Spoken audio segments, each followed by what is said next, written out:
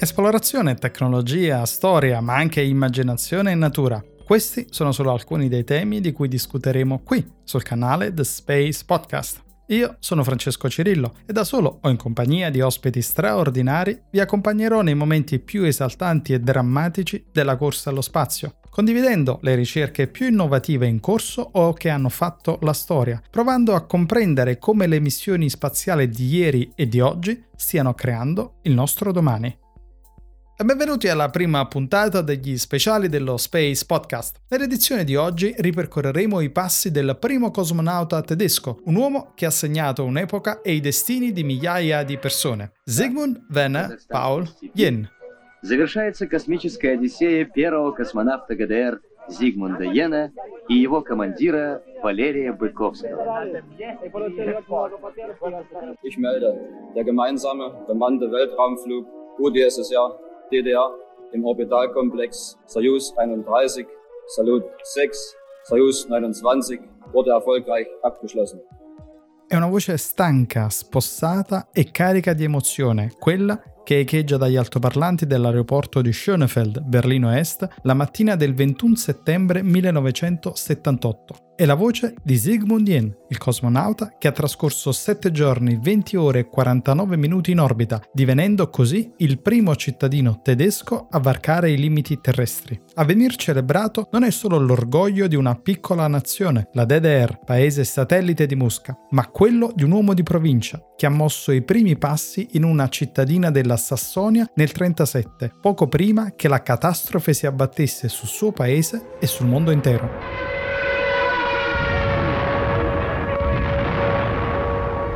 Come lo stesso Jähn ricordò anni dopo, i suoi primi ricordi di un aereo erano legati indissolubilmente ai bombardieri alleati che sul finire della Seconda Guerra Mondiale colpirono con forza ciò che rimaneva della Germania nazista. Ricordi che tuttavia non impedirono al giovane Sigmund di sognare un giorno di diventare pilota.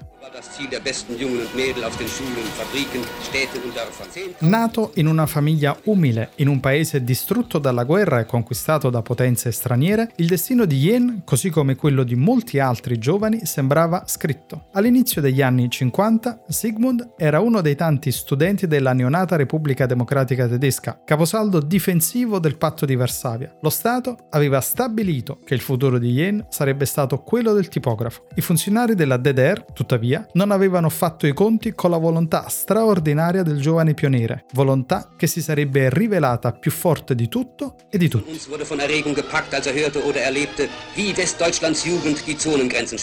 Dopo il diploma, conseguito nel 1954, Jähn guidò l'organizzazione di partito dei giovani pionieri nella cittadina di Hammerbrook. Lì il suo futuro prese forma. Sigmund, durante il servizio militare iniziato nel 1955, si candidò come allievo ufficiale dell'aeronautica militare di Berlino Est e con sorpresa di alcuni, ma non sua, il tipografo in erba superò nel 1956 tutte le prove di corso, conseguendo il grado di sottufficiale e venendo assegnato all'8° squadrone caccia acquarterato a Neu-Hardenberg, 55 km est di Berlino.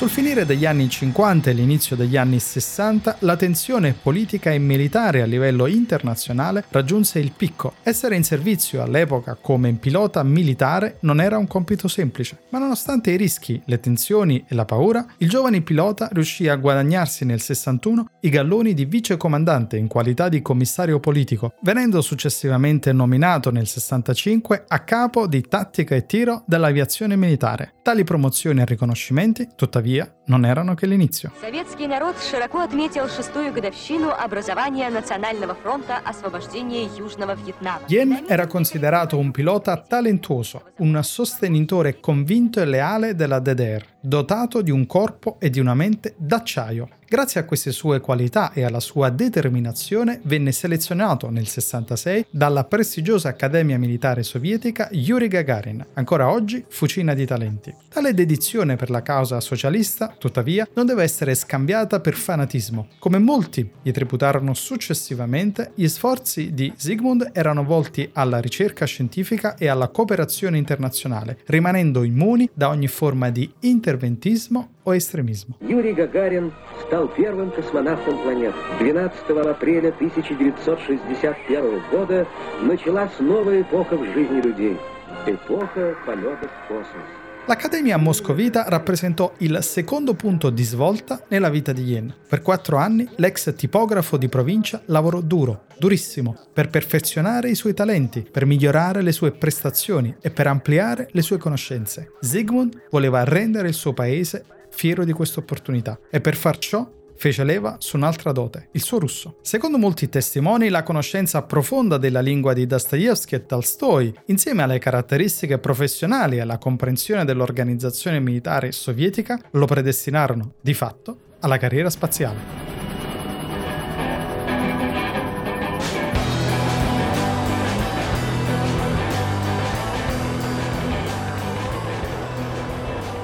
Dopo aver conseguito il diploma in scienza militare, Jähn tornò in Germania e per 6 anni, dal 1970 al 76, comandò, in qualità di capo di Stato Maggiore dell'Aeronautica, l'addestramento dei piloti da caccia e la sicurezza aerea. L'occasione della vita si manifestò nel luglio 76, quando la Germania Est bandì le selezioni per individuare il primo cosmonauta tedesco. Jähn, senza esitazioni, si candidò, forte di un'unica certezza: essere l'uomo giusto.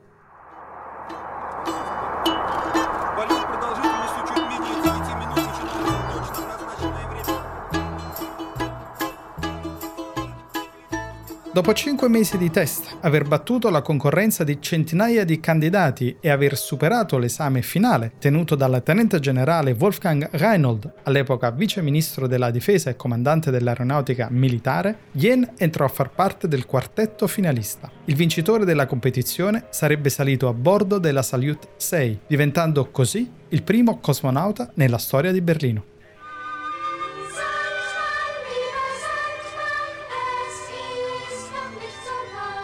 Per 15 giorni i 4 candidati vennero sottoposti a test continui e durissimi nel centro d'addestramento cosmonauti di Mosca. A venir messi a dura prova furono fisico e mente, resistenza e concentrazione. Solo il migliore doveva superare la selezione e ancora una volta Sigmund risultò il più adatto. Insieme a Everald Kölner, sua riserva, il 6 dicembre 76 iniziò l'addestramento e così, 21 anni dopo aver lasciato gli studi tipografici, dopo sacrifici, rinunce, dedizione e paura, finalmente la strada verso le stelle era ormai aperta.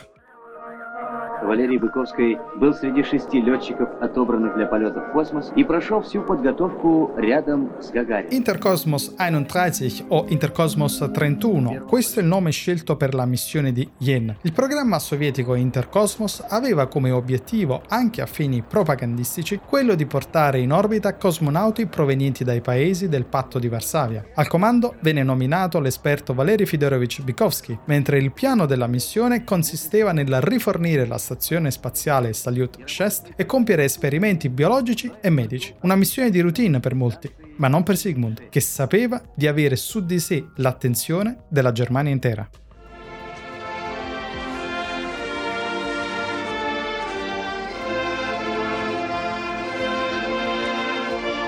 Jähn, durante la missione, condusse numerosi esperimenti su psicologia, percezione dei limiti sonori e gravità. Il più importante riguardò il telerilevamento, reso possibile grazie alla macchina fotografica Carl Zeiss MKF6M, gioiellino della fabbrica di Jena, che attraverso le sue 6 lenti era capace di catturare dettagli prima inimmaginabili. Grazie a queste osservazioni, Jähn nell'83 conseguì il dottorato di ricerca in telerilevamento terrestre, conferitogli dall'Istituto Centrale di Geofisica di Potsdam, alle porte di Berlino.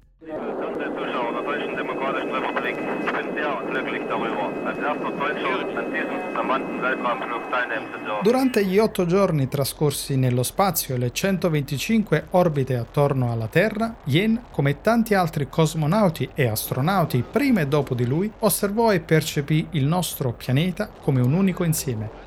Nello spazio ho visto ciò che può descrivere la parola felicità, affermò successivamente Jähn, concludendo: il nostro pianeta scintillante nel suo blu, esattamente come in un sogno. 3. September 1978. Der erste Forschungskosmonaut der DDR, Oberst Sigmund Jähn und sein sowjetischer Kommandant, Oberst Dr. Valeri Bykovsky, landen mit dem Raumschiff Soyuz 29 in der Steppe von Kasachstan. Sigmund Jähn tornò sulla Terra il 3 settembre 1978. La missione Intercosmos 31 è stata la sua prima e unica missione spaziale. Una volta ritornato in patria, guidò l'addestramento dei cosmonauti della Germania orientale e nel 1990, a seguito della riunificazione tedesca, Sigmund lavorò come consulente della DLA, l'Agenzia Spaziale Tedesca, e dell'ESA, l'Agenzia Spaziale Europea, addestrando 5 connazionali destinati a raggiungere la stazione spaziale russa Mir.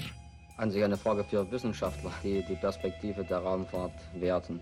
Ich bin der Ansicht, dass man Nonostante fama e notorietà, titoli e onorificenze quale eroe della DDR e dell'Unione Sovietica e il suo ruolo centrale nella fondazione dell'Associazione degli Esploratori Spaziali, Jähn rimase sempre umile e per questo stimato e rispettato. Il 21 settembre 2019, esattamente 41 anni dopo il suo storico discorso alle folle di Berlino, è venuto a mancare all'affetto dei suoi cari. In quel giorno, Pascal Ehrenfreund, presidente della DLA, affermò: «Il primo tedesco nello spazio ha sempre interpretato il suo ruolo come un ponte tra l'Est e l'Ovest, in prima linea per riaffermare l'uso pacifico del cosmo». E con tale spirito di ammirazione e gratitudine, lo Space Podcast ricorda una delle figure più iconiche del XXI secolo, Sigmund Jähn. Das ist einfach ein logischer Schritt, den die Menschheit noch deutlicher als vorher spürt, dass sie eben nicht nur schön ist, dieser blaue Planet Juri Gagarins und Hermann Titovs. E si conclude qui lo speciale dello Space Podcast dedicato al cosmonauta tedesco Sigmund Jähn. Attraverso questi episodi vogliamo raccontare le storie di coloro che hanno segnato significativamente l'avventura umana nello spazio. E per ogni commento, suggerimento o richiesta, contattateci attraverso i nostri profili Twitter e Facebook. E non dimenticate di seguire il nostro canale podcast su iTunes e Spotify. Da parte mia, Francesco Cirillo, è tutto. Grazie, arrivederci e buon spazio a tutti.